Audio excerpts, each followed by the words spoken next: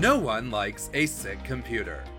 Just like your body can become infected, so can your computer.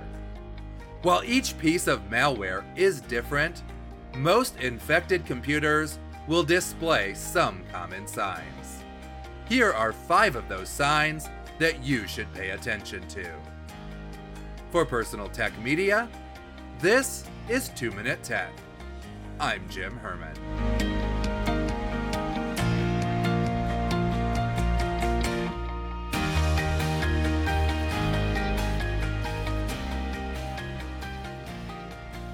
If your computer is constantly running hot, or the fan is running at top speed, it's a sign your computer might be infected with malware.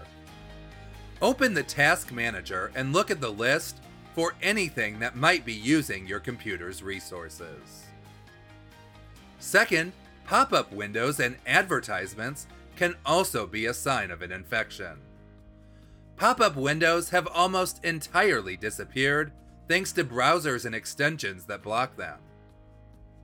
Third, if you're constantly dealing with compromised accounts, it could indicate that you have a keylogger. A keylogger is a software program that tracks everything that you type.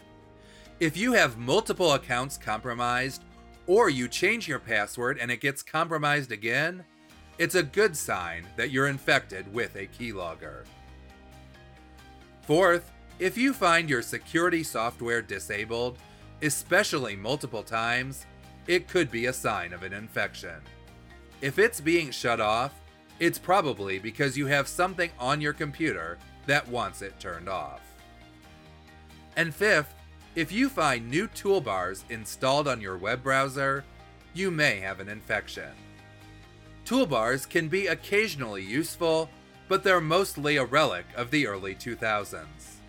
If you open your browser and find a new toolbar present, it may indicate an infection.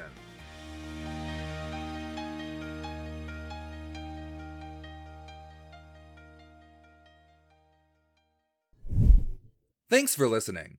If you're new to the show, visit our welcome page at 2minute.tech/welcome for more information and links to some of our most popular episodes.